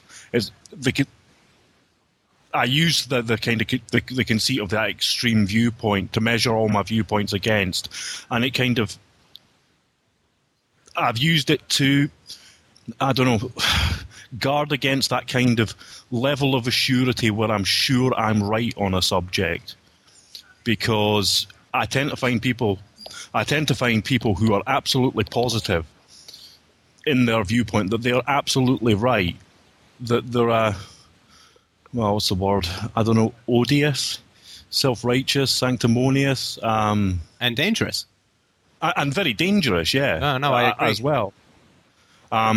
So if it is a conceit, and it pretty much is a conceit, then I think it's a kind of, I use it as a kind of psychological break to stop me, leaping over into a fanatical viewpoint that, science is the only way, or evolution is absolutely correct and there is no God and blah, blah, blah, or whatever the particular topic is. And it kind of breaks me out of, because I'm a very kind of assured person. I'm very confident in myself. I'm very, I'm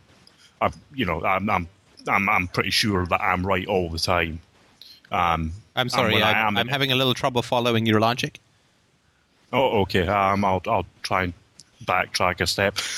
Yeah, you were saying that you feel that people who are certain are odious, and you feel that you are certain most of the time, or you are right most of the time. You're certain that you're right most of the time. Yeah, I'm quite an odious person. Oh, so you mean odious like it's something that is a positive? No, I don't think it's positive at all. I just recognize my own fault. So you're negative. You're like a negative force in the universe, so to speak, by your definition, if I understand that rightly. You're like unpleasant, right? You're unpleasant and negative and difficult, or whatever odious means, right? Nasty. I certainly have my moments. I mean, I'm quite good-natured. I'm sorry to interrupt you again. I'm sorry to interrupt you again, but if you say that certainty is odious and you are certain most, if not all of the time, then most, if not all of the time, you would be odious, right? Yes. However, with this, in inverted commas, Cartesian conceit business that I've got going on as a yardstick, I kind of use that to kind of leave myself that kind of back door that says, well, you're sure, all your evidence points towards this. However, you don't have all the evidence in the universe about every single topic, so there is the possibility that you could be wrong. Oh, so I think I understand. So what you mean is that you say when, for your opinions, you feel that you are right most of the time, but when it comes to other people's opinions, you use this Cartesian conceit to undermine their certainty. Is that right? No, it's more it's more I'm more equal with it. I apply it to myself as well as to others. I can't be 100% convinced that you're right.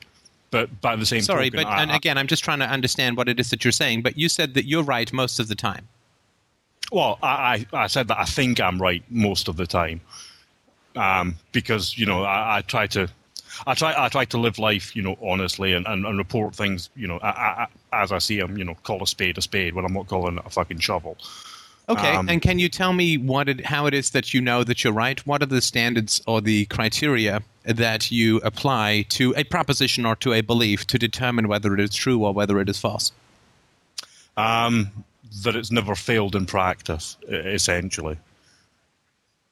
And can you give me an example of a proposition that has never failed in practice? Well,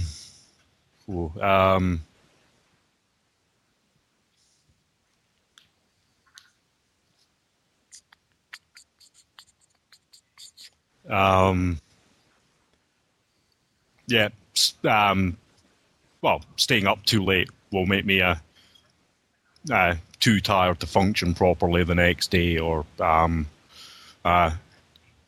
jumping off a wall will hurt when I land. That kind of thing. Basic stuff like that. Okay, so sleeplessness causes tiredness, and physical injury causes pain. Is that right? Yeah, that kind of thing. Or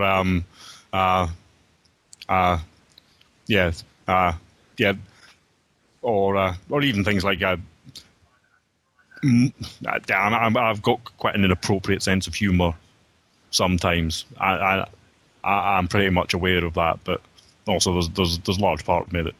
And do you find that in your philosophical discussions, do you find that you meet a lot of people who disagree with the propositions that sleeplessness causes tiredness or that physical injury leads to pain? I wouldn't say that they come up I wouldn't say topics like that come up a great deal in it.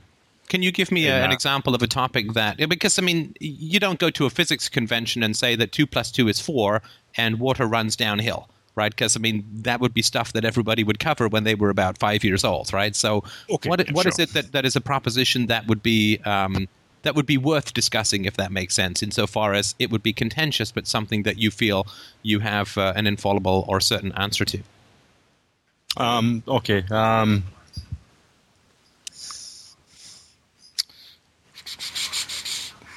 Well, I'll take something like devolution, for example. Yeah, matter and energy cannot be destroyed, only altered. But that's not a contentious issue, right?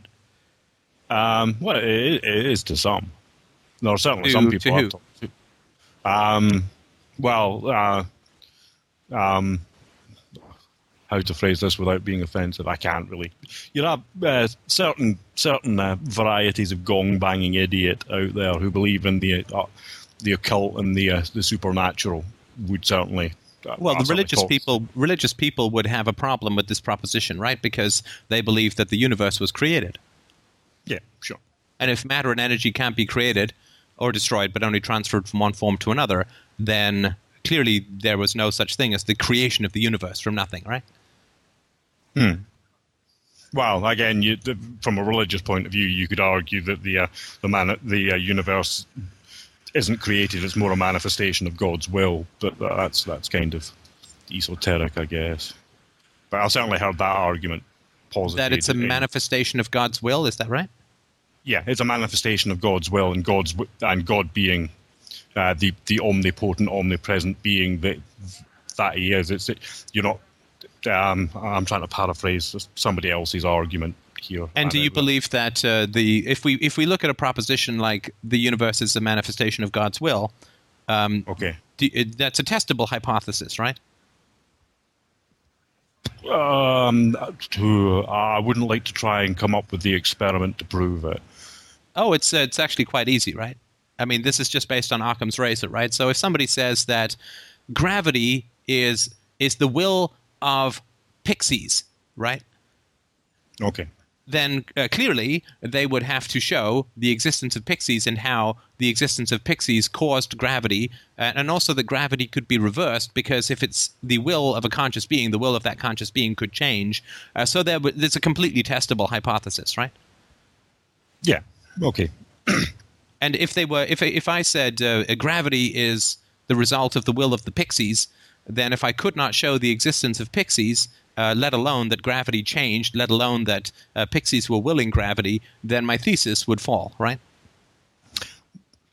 Well, yeah, you say that. However, I mean, standard science of today, I mean, you only got to look at, for example, the issue of dark matter. Dark matter has to exist for the equations of the universe to be right. 80 or 90% of the mass in the universe isn't observable. It can't be proved, but it has to exist. And, astronomers will talk about dark matter as though it's a concrete fact. I mean, dark matter is your astronomical pixie. No, not so much, because a pixie is a conscious being with willpower. I don't think anyone's saying that dark matter is not only must exist, but is also conscious and judges human beings whether they are good or evil, right? I mean, they don't go that far, right? They're just saying that there's this theoretical entity that has to balance the equations. We can't find it, but they also don't say that it does exist until they can find some proof. They say it must exist based on our equations, but they also don't ascribe willpower or conscious characteristics to it, right? Sure. Okay. Yes, but that's. The reason that I was saying that is that you were saying that that's similar to the pixies cause gravity, but it's not, right? Well, I mean, in the sense that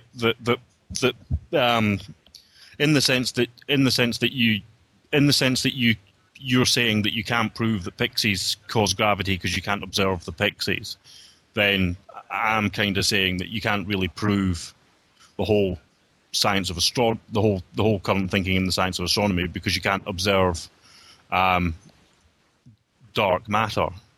Well, but you can observe the effects of dark matter on matter to fulfill the equations. It's sort of like when they find a planet around a star that's very distant. They can't actually observe the planet. All they can observe is the planet's effect on the wobble of the star, right? So they can't observe the planet directly because it's too far away, but they can say, well, based on the fact that Sirius, for instance, wobbles a certain amount, it must be because there's a gas planet 3 times the size of Jupiter rolling around it, causing it to wobble back and forth. So you can see the effects. I mean, you can't see gravity directly, but like you can see an atom, but you can see its effects on matter. So you would have to show, even if you couldn't observe pixies directly, you'd have to show that that they had conscious will, which of course would be an observable characteristic. So you can't say something has willpower unless you can observe it directly and reason with it and so on. So these would be ways in which you could test the proposition that the universe is the will of some sort of God, and of course there's no way to. It completely false, right? It's just not a valid thesis. Well, it's certainly not provable. Oh no, it is provable, and because it's provable, it's disprovable, and because it is not proven, right, and because there is no evidence for pixies that will gravity, then the thesis falls, right? Yeah. Okay. Yeah. It certainly wouldn't be published in any reputable journal. The thesis falls. You have trouble with that, right? You don't like that. No, I don't have any problem with that. Yeah, the thesis that pixies will gravity, it definitely does fail, because there's no way of gaining any experimental data on that. Oh, well, there is a way, which is to prove the existence of pixies and to find out that they will gravity through some test interaction with them or whatever, right?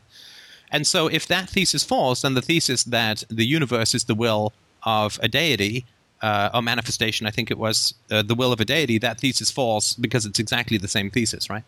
We're just using God instead of pixies and the universe instead of gravity, but the same principle applies.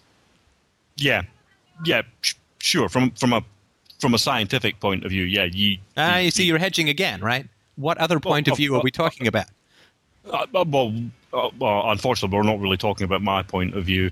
I'm trying to talk from someone who's religious point of view. It's not real. It's not. Well, sorry, but if the proposition that the universe is a manifestation of the will of a deity is false, then a religious point of view is just a false point of view, right? It's an error. It's like saying my point of view is that 2 + 2 make 5. It's not a point of view. It's just an error.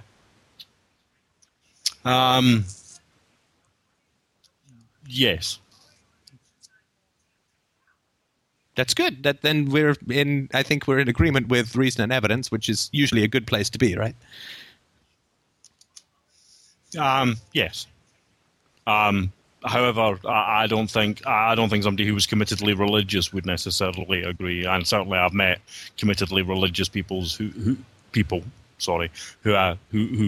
just wouldn't take that point of view or that rationalization on board. Yeah, but that doesn't. Sorry, we're not talking about a rationalization. It doesn't matter. It doesn't matter whatsoever whether people believe a rational argument or not, right? I mean, there's a flat Earth society that truly believes that the world is flat. They're just wrong, right? Yeah, sure. And it's the same thing with the religious, as you say, point of view. It's just it's an erroneous point of view. It's simply it comes from the childhood of our species. It is exactly the same as superstition, and it's simply erroneous. Yeah, I think I'm still confirmedly agnostic rather than atheist. Just by I don't know, just by what my gut tells me, rather than anything. Sorry, what does that have to do with truth value? I mean, a racist, not to put you into this category, but a racist gut will tell him that blacks are inferior, right? Sure. And he's wrong, right? His gut doesn't tell him anything, right? It's just another word for prejudice, right? Sure. Sure, yeah. Yeah. Yes, I suppose it is. I guess I've got my own little prejudices, and yeah, I mean, I'm probably tilting closer to the atheist side of agnosticism, but I am still agnostic rather than purely atheist. And what is your argument for agnosticism as opposed to atheism? I guess boiling it down to like a phrase is that I just simply don't know. That I mean, although I'm considerably more of a believer in the whole scientific method than I am in the whole creation from divine will side of the argument. I can't completely put out of my mind that the universe could have been willed into existence by a giant gerbil called Gerald. I just can't. It could well be possible. Life could just be considerably more freaky, strange, and downright obnoxious, and than I can contemplate. But the fact that so you think that the giant gerbil creation could be true, right? It could be true. We could also the world could also ride on the back of a turtle, picking other things that I personally believe are pretty much nonsensical. So you personally believe that the world does not ride on the back of a turtle? That's a personal belief of yours? I personally believe that is nonsense. But yes. You don't think you wouldn't feel comfortable saying that the proposition that the world rides on the back of a turtle is false? I wouldn't be comfortable with 100% assurity saying that it was false. And is there anything that you would be comfortable saying with 100% surety?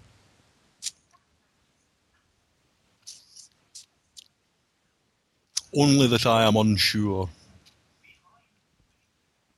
And how am I supposed to square that with your earlier assertion that you feel that you're right about most things? I'm a prejudiced, bigoted person like everybody else. I've got my own beliefs. I have to live in the real world. But there's a difference. There's a difference between intellectualizing through a subject and actually living through a subject. Well, I don't know what any of that means, but I'm going to have to drop you off the call now. I'll move to another question just because this is a show about philosophy and not about prejudices or opinions. If we do have a show called I Like Hamsters and I like to watch people do cartwheels, we can bring you back for that show. But this show is about objective, rational, or scientific truth, so I won't be able to continue to talk about mere opinions, right? Because otherwise we might as well just have a chat and say, what bands do we like, right? It would be about as solid a foundation as that, right? Well, yeah, fair enough. All right. Well, thank you very much. I appreciate it. It was an interesting chat. We do have time for another question. If anybody has one, I am more than happy to entertain them.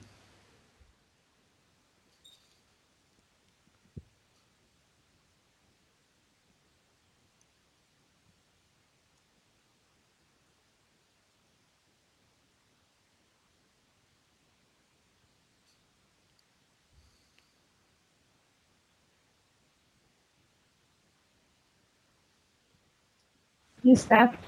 Hello. Hello. Hello. Hi, Steph. Sorry, is so- this Ash? Yeah. I'm so sorry. I'm so sorry to be annoying, but just because we've talked for the last couple of weeks, I think Greg had a question, and I haven't talked to Greg on a show sure. for months. So do you mind if I answer his question? No, it's my pleasure. I'm sorry to be annoying that way. Greg, you had a question? Hi. Yeah. At first, let me check to see if I'm coming in clear. Sure. Okay, cool. Well, I've been rereading RTR, Uh-huh. and I had a question about your definitions for emotions, if you wouldn't mind offering a clarification for me. Ooh, that is a little rough, Greg.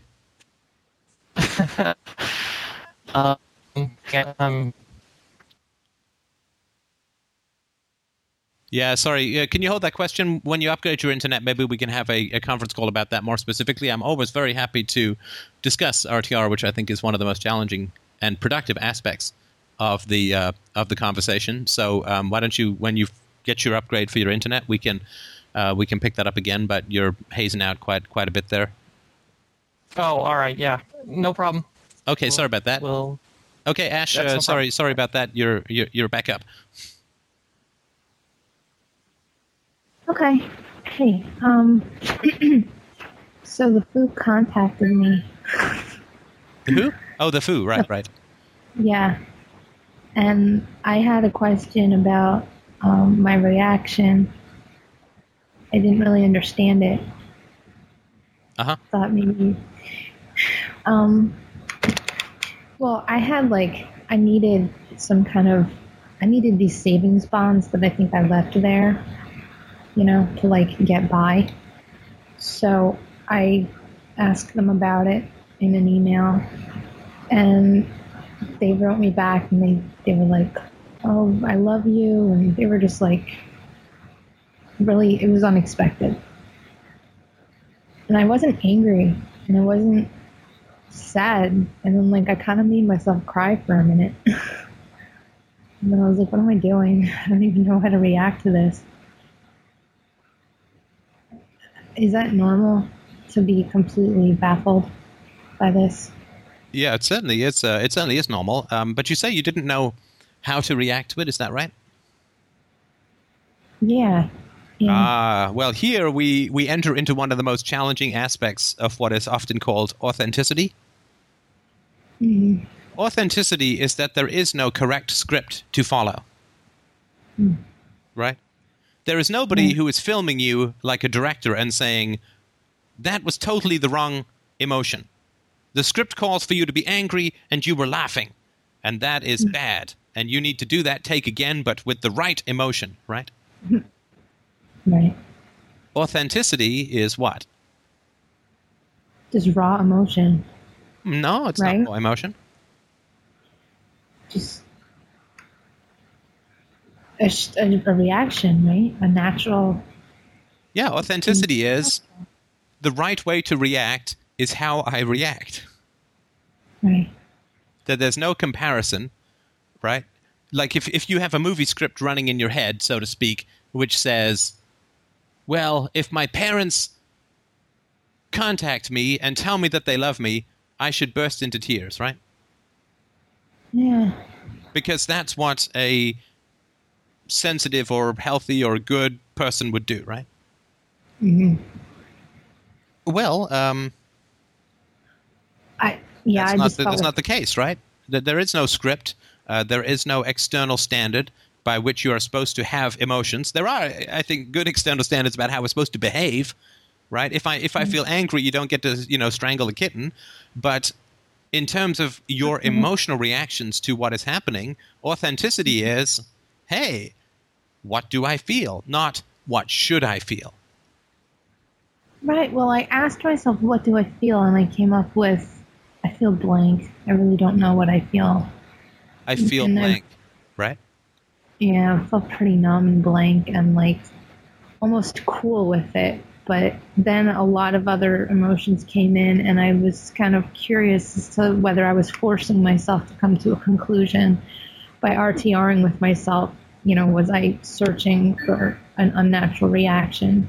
What was your judgment about feeling, as you say, blank and cool with it? It scared me. That's a feeling. What was your judgment? That it was wrong. Why was it wrong? Because if it was cool, then I just moved so friggin' far away, and I just picked up my whole life just so that I could get that acceptance from them and feel okay. Sorry, I don't understand that last part. Could you describe it a little bit more? Them telling me that they love me, it was another symptom of their anxiety, right? But I also looked at it like, I finally got what I was looking for. They finally understand me, but they really don't. Right. And so what was their purpose in telling you that they love you? For me to come back, I think. Or so they don't look bad, like bad people. They even apologized. For what? My stepfather apologized for telling me never to step foot back in his house. And what restitution did he offer? He said, I'll look for your bonds. I'll look for the bonds, definitely. And then he closed it, confidentially yours. Like, he's not going to tell my mom or something, which is crap. So he said that he was sorry that he ordered you out of the house. He would look for his bonds, and he implied that he would not tell your mother. Right. Yeah. Why did he tell you that he wouldn't tell your mother? Do you think? He knows that she is a screw-up. His purpose in their relationship, to me anyway, it seems that he's always picking up the pieces for her. And would he say that he loves her? He says it all the time. Okay, and then he says that he loves you, right? Right. And right. Would you say that you love her? Her? I don't know how to answer that. No. Yes, you do. I don't know. No. Love is sort of an undeniable feeling. I forced myself to say that I have for so long because I thought it was moral. So. All right. Do you think that you, out of the blue, with someone you didn't love, just woke up one day and forced yourself to say that you loved her? Because you like to punish yourself and set yourself impossible standards because you're just a random masochist? Is that the theory? No, I think I understand what you're getting at, is that she's been telling me to love her forever, and finally I don't have to do that for her, but he wants me to do it for him. All right, I'm going to go one level further. Sorry to interrupt. You said that she's been telling you to love her, mm-hmm. right? But that's not the reality of the parent-child relationship, right? Right. I mean, if I told you to go move to China, would you move to China? No. Obviously, you'd be tempted. But you wouldn't, right? Because, what am I? Right. I'm just some guy, right? What the hell? I mean, yeah, okay, whatever, right? Oh yeah, like when people tell me what they like about something or whatever, I consider it. I don't take on what they want from me unless I feel like it's absolutely necessary. So what were the consequences with your mother of telling her that you did not love her when you were a child? Hospitalization, just complete disaster. Hospitalization for who? Myself, just, I would be irrational if I didn't love her because of her breastfeeding. So you would be, sorry to interrupt, you would be severely punished, right? Exactly. Yeah. So do you see we went through 3 layers there, right? I haven't been keeping track. I'm just going with it. Well, the first thing you said was, I forced myself to tell her that she loved me, right? Mm-hmm. Do you see how that's not accurate? But I did it to protect my... No, she forced you to tell her that you loved her. Okay. Under threat of hospitalization, right? Right. Which is kidnapping and imprisonment for a child, right? Torture. Mm-hmm. Yeah, torture, absolutely. The second thing you said was, I told her because I told her that I loved her because she told me to, or she asked me to. But she didn't ask you to, and she didn't tell you to. She forced you to. Steph, I lost you there. She didn't ask you to, Crap, and she didn't tell you to, and you didn't force yourself. You were forced by her to tell her that you loved her. Honestly, I missed out on that whole chunk right there, but... I'll try again. Okay.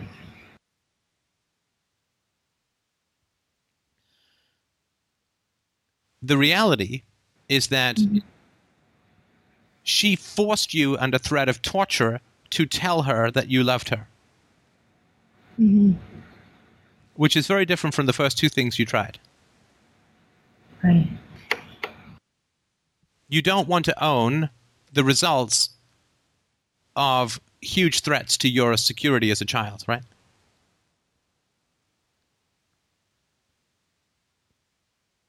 If someone puts a gun to your head, right, and makes you step on a worm, you don't just say, I am randomly cruel to animals, right? Right. You don't just say, well, I did it because they told me to.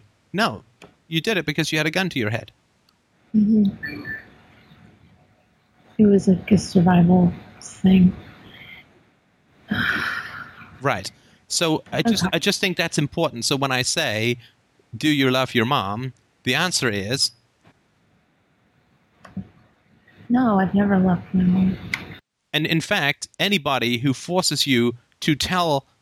Any woman who forces you, any mother who forces you to tell her that you love her with the threat of being tortured and imprisoned in a hospital is in fact a loathsome individual. Yeah, she is. It's not a question of do you love her, it's like, hell no. Rather, I loathe her. I'm not trying to put words in your mouth. This is just based on what you're telling me, right? I understand that. No, I understand that. I mean, if I told you that my mom had me imprisoned in a hospital if I didn't obey her, you would think she was pretty loathsome, right? I'd be appalled. Right. I'd do everything in my power to save that child myself. But now, if your stepfather loves a woman who tortured you and then claims to love you, does that fit at all? No. Not logically. But it's like he knew what to play with me. He's been sending me these like puppy emails and just things to like attract my My sensitive side. Well, I don't think it's your sensitive side. I think it's your sentimental side. And what I mean by that is, Jung said this, it's not my observation, but I think it's very true, that sentimentality is the flip side of brutality. I've noticed in my life that the people who are violent and brutal are very sentimental as well. To take an extreme example, Hitler loved animals, loved dogs. Oh, God, really? Yeah, my mother would take in stray animals and nurse them while beating her children, right?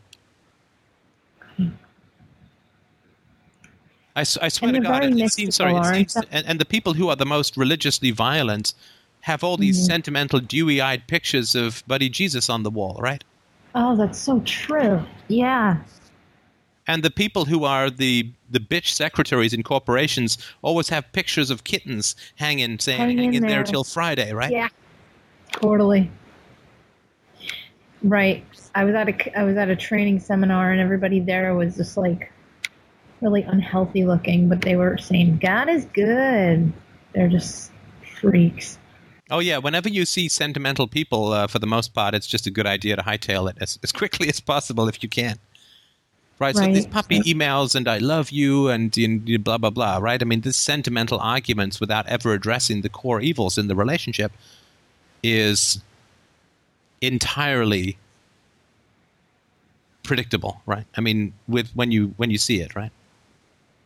I was expecting a more violent reaction, though. I guess I was just surprised. Well, you may have been expecting a more outwardly violent reaction, but this was a very destructive message, right? Yeah, it actually sucked me in a little bit. But that's if he had sent you a violent email, you have to respect your enemies. It's very, very important. These people are very good at what they do, right? I mean, you're an intelligent woman, and you're growing in leaps and bounds as far as self-knowledge and awareness goes. Thank you. And if he had sent you an openly aggressive email, you wouldn't have been sucked in, right? Right. So he did the most destructive thing he could. Yeah. This is a guaranteed. Whatever he's going to do, whatever your mother is going to do, is going to be the most destructive. And if you say, well, I was expecting something more destructive, the fact that it is less destructive makes it more destructive because it throws you off, right? It's confusing. It does, yeah. It like blinded me a little bit. Gross. And it made you doubt and question yourself, and it separated you from yourself because you judged your reaction as wrong. Yeah. Yeah, it did. Well, never judge your reaction as wrong. You can judge your actions as right and wrong, and I don't think you have to worry about that, but your reactions are never wrong. Never. Okay. All right. I see. I think that it was really wise that I'm so far away. Yeah. You know, it was like, because I mean, it's not the first time I left. It's just the first time I changed. So. Right. Well, it's the first time you're really working on this moral clarity, right? Yeah. I was thinking today, wow, there was actually help this whole time. You know, like, I wasn't just going crazy. There is help out there, and I'm just lucky that I found it, you know? Well, I mean, the whole point of what we're trying to do here is at this point in this phase in the philosophical conversation, the whole point, at least of, I wouldn't say the whole point of what I'm doing here is what I missed the most when I was struggling with this stuff, when I was a child, and particularly when I was in my late 20s and early 30s, when I was really struggling with family stuff. What I so desperately wanted... that stuff. I'm sorry. What I so desperately wanted was for there to be a sympathetic witness. It's still like completely silent now. Oh, what I most wanted was for there to be a sympathetic witness to what I had suffered, right? All right. But And did you those also are hard to come pursue by. it? I'm sorry, go ahead. Sorry. I also see it as you're pursuing a creative, positive outlet, though. I mean, you have achieved an artistic level with this as well. I hope so, and I hope that to some degree the artistic level is just keeps people engaged in the conversation, right? In this attempting to unravel the histories that keep us from really rising to our full potential as human beings. So I hope that continues, and of course the honesty that you and other people bring to this is fantastic for that, and I really do appreciate that. Well, yeah, the other thing that I appreciate from the artistic point of view is that it's inspiring, too. That you don't just have to, like, create crazy, stupid songs from being tortured your whole childhood. You know, you could, like, do something tasteful. Oh, sorry, Yeah. do you mean the novel? Or because I have forgot to mention that the novel is available now for free. The God of Atheists, PDF and audiobook download on the Free Domain Radio /free page. Is that what you meant, or did you mean something else? No, just like everything in general, really. Right? Yeah, the books, you know. Right. Yeah, I've tried to keep them entertaining and engaging from that standpoint. But have a listen to the novel. I think the novel may be. It's called The God of Atheists. It's pretty funny, I think. The taste issue you may want to revisit after you've heard some parts of it, but I still think it's pretty funny, and you might want to give that a shot. I think it's pretty entertaining, and I think it certainly goes quite deeply into what it is, how it is that I view the potential of the family. So I hope that you'll give that a shot. Well, that's good. All right, I'll check it out. All right. I'm having a hard time right now, donation-wise, but as soon as I get on my feet, they'll be receiving some. I appreciate that. Don't sweat it at all. The old thing, right? Get the oxygen mask on your face first, right? And get yourself into a solid and secure position, and you'll know when the time is right and whatever amount is right. So don't worry about that. And this is a general note. There's lots of ways to contribute, but the important thing is that you go through a selfish phase, right? You go through a phase where you simply take everything you can of value from the community. And then when you are sated, right, when you're hungry, you go and get yourself full, and then you can go and feed others, right? So I wouldn't worry about reciprocity at this point, but simply work on taking as much as possible, because you have received so little in life that you've needed to, that I would say gorge yourself senseless. Okay. All right. Thanks very much. You're very welcome. Thank you, everybody. It was a wonderful show. I appreciate everybody's openness and honesty as always.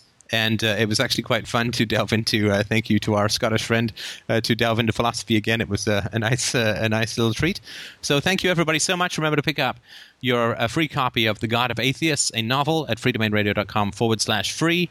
And I've also added The God of Atheists and Practical Anarchy to the referrals page, freedomainradio.com/referral. If you could send emails out, I ask, and this is if if you've been around for a while and your life is a little bit more stable, if you've gone through these kinds of transitions, I'd really ask just to, half an hour a week, grab some emails from the web, go to people's blogs, just do search, libertarian blogs through Google groups or Yahoo groups. Don't spam anyone, but just send them an email saying, I thought you might be interested in this.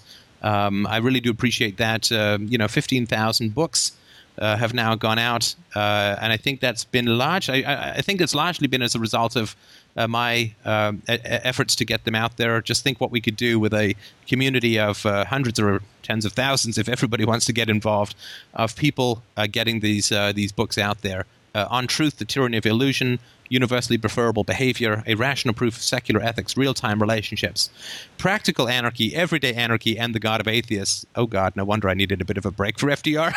6 books in a year. But anyway, if you could get the emails out there, I hugely would appreciate it. And you can send the videos, podcasts, books, and so on, and feeds to people using the referrals page at freedomainradio.com/referral. Would really, really appreciate it. It's a great way to donate if you don't have any money. Just spend half an hour a week, We're not Mormons. We don't say you have to go to Africa for 2 years to build outhouses in Zambia. But half an hour a week would be fantastic if you could take that time to post the links to the books on forums, send an email out to a couple of people. That's how this is going to work. And this is how the world, I think, is going to through the efforts of us and others, be brought to a kind of stellar reason that has been a long time coming. Thank you so much for listening as always, and thank you so much to the donators from this week and the new subscribers.